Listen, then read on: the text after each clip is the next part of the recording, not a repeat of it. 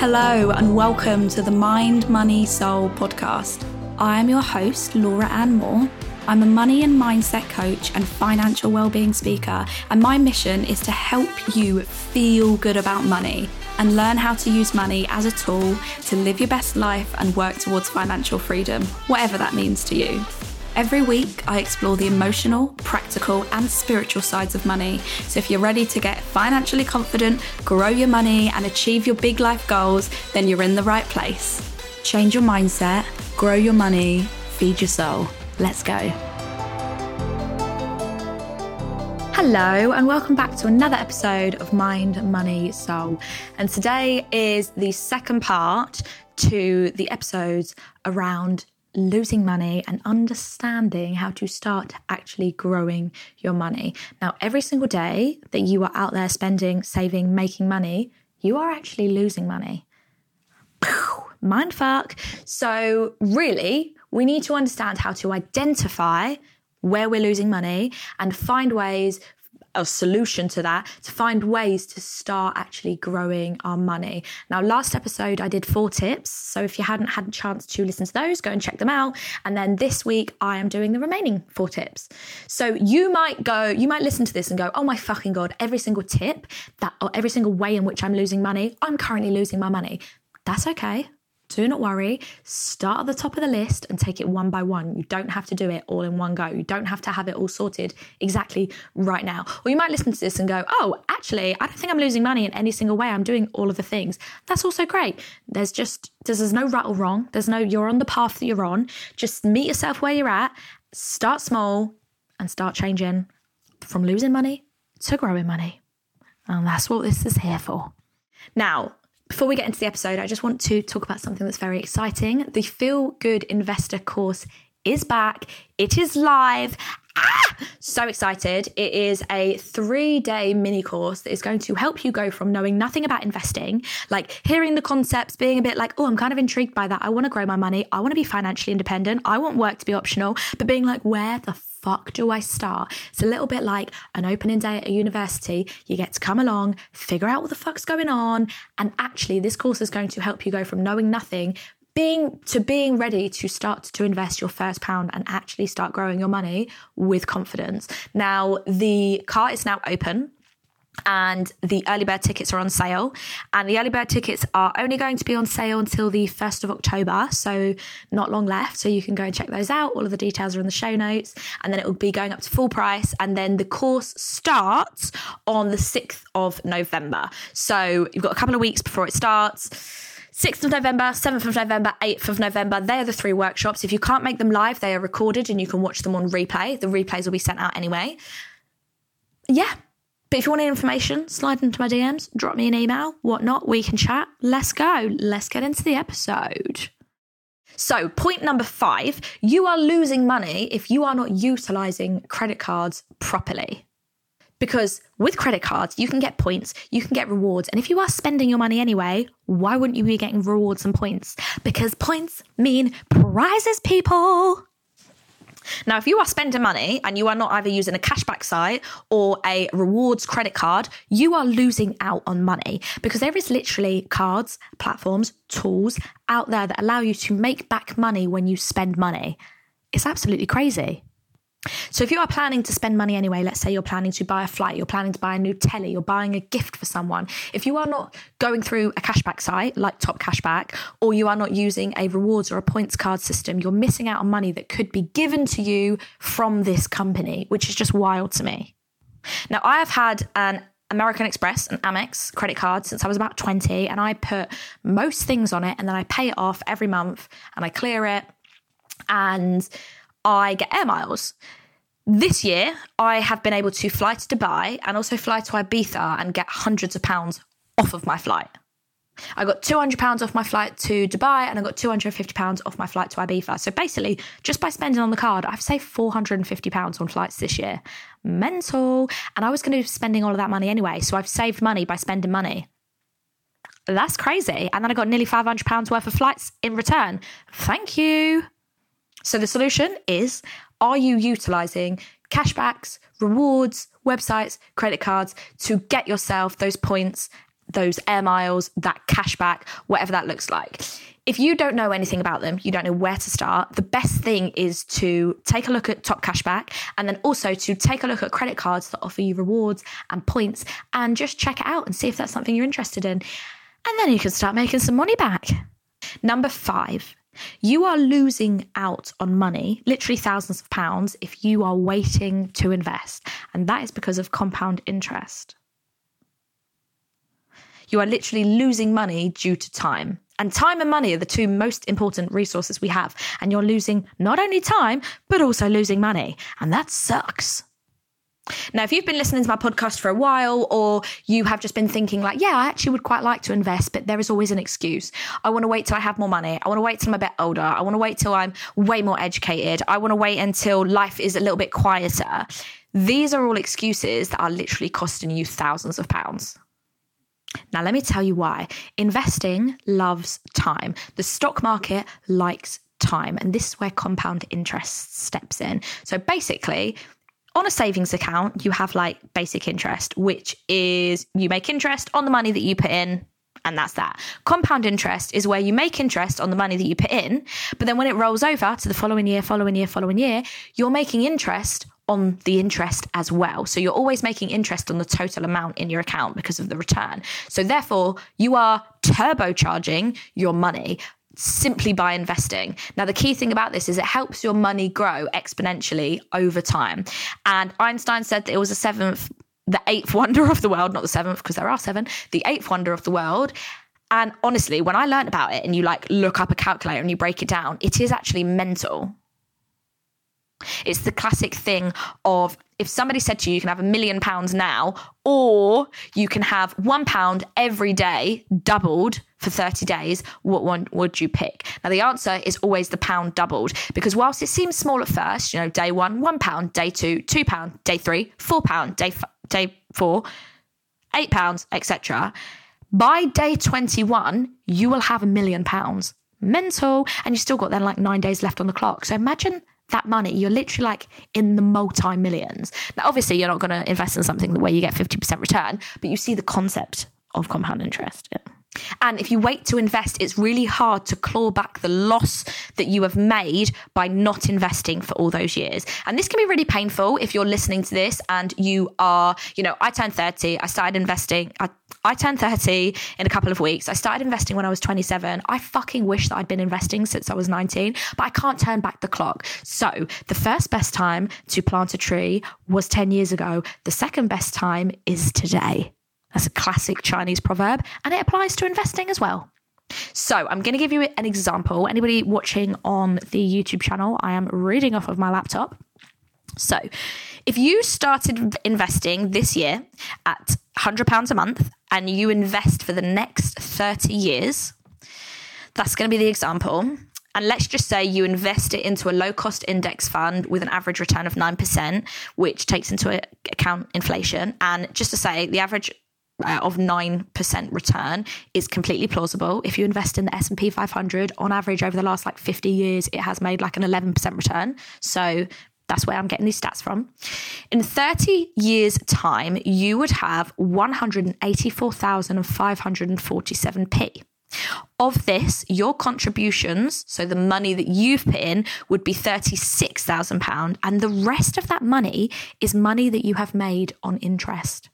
Wild. So essentially, out of that £184,000, £148,000 of that is interest, or free money, as I like to call it.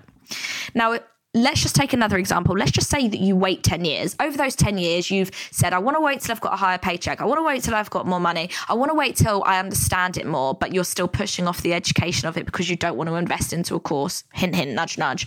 Whatever it is. And you wait 10 years, right? And now you're like, it's all right. It's 10 years down the line. I've got a way higher salary. I can choose to, I can afford to invest way more than £100 a month. You would still have lost money. This is what blows my mind.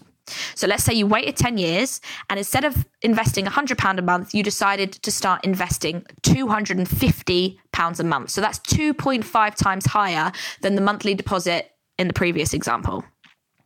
But obviously, because you've waited 10 years, you're only going to be investing for 20, not 30, because obviously you waited those 10 years. So in 20 years' time, your investments would be at £168,470 in total, which is about £16,000 less than the other example. And yet you would have contributed of your own money £60,000 and you'd only have £108,000 from interest.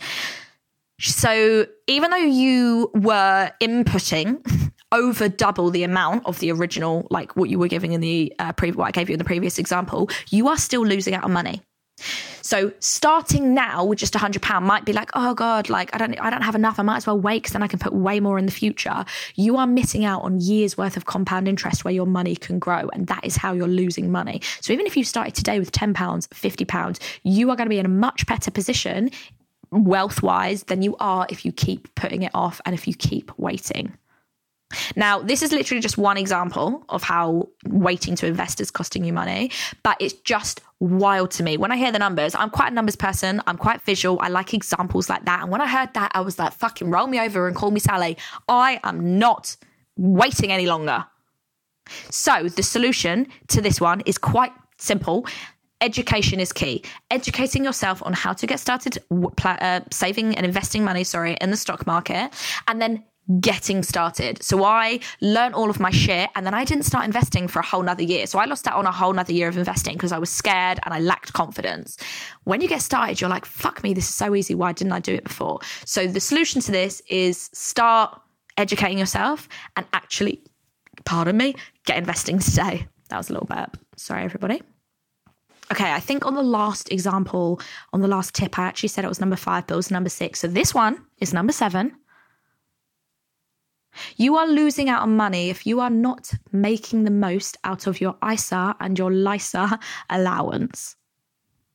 So basically you are losing out from free money from the government. So if you are saving money right now, where are you saving that money? Is it sat in your current account and it's just like milling around amongst your bills and your income? Is it in a savings account perhaps? Where is your money going? Because the financial product that you use to save your money is actually very important. Now, there are some freaking amazing financial products out there. And if you are not using them, you are losing out on money whereby you can get literally bonuses from the government. And it's wild. So let's talk a little bit about your ISA allowance. Now, ISA stands for Individual Savings Account, and we all get a limit every single year. So from April to April, which is the financial tax year, you get a limit of £20,000. Now, the main difference between an ISA and just a standard current savings account is that you don't pay any tax on the interest that you make. So it's basically something called a tax wrapper. So basically, you get more for your money because you're not paying any tax on the interest that you make. And there are 3 different ISAs that I'm going to talk about: a cash ISA, a lifetime ISA, and a stocks and shares ISA.